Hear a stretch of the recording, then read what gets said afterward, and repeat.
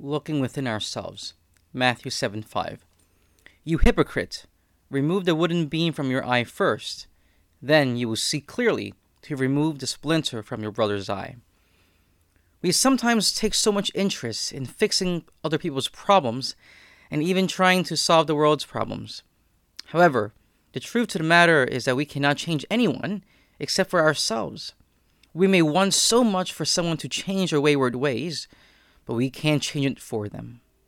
I think we can see this most clearly with parents and their children who may have gone down a not-so-good path, or siblings who can see the same. Even though we cannot change for them, what we can do is be that role model for them.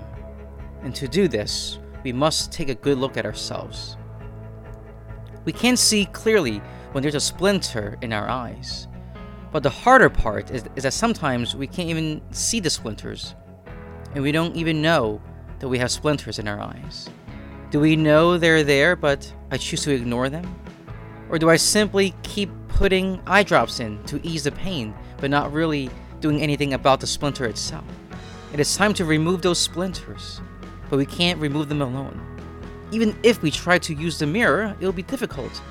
And that is why we need the grace of God. God can help us to remove those splinters, but we need to want to, and we need to ask Him.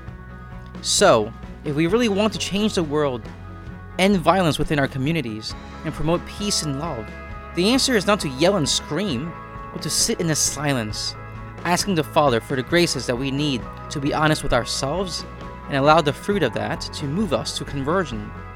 Others will come to change if we first look within ourselves. By looking within ourselves, asking God for the graces that we need, believing that we are loved, and living our lives knowing that peace will come, first within our hearts, second to others, and finally to the ends of the earth.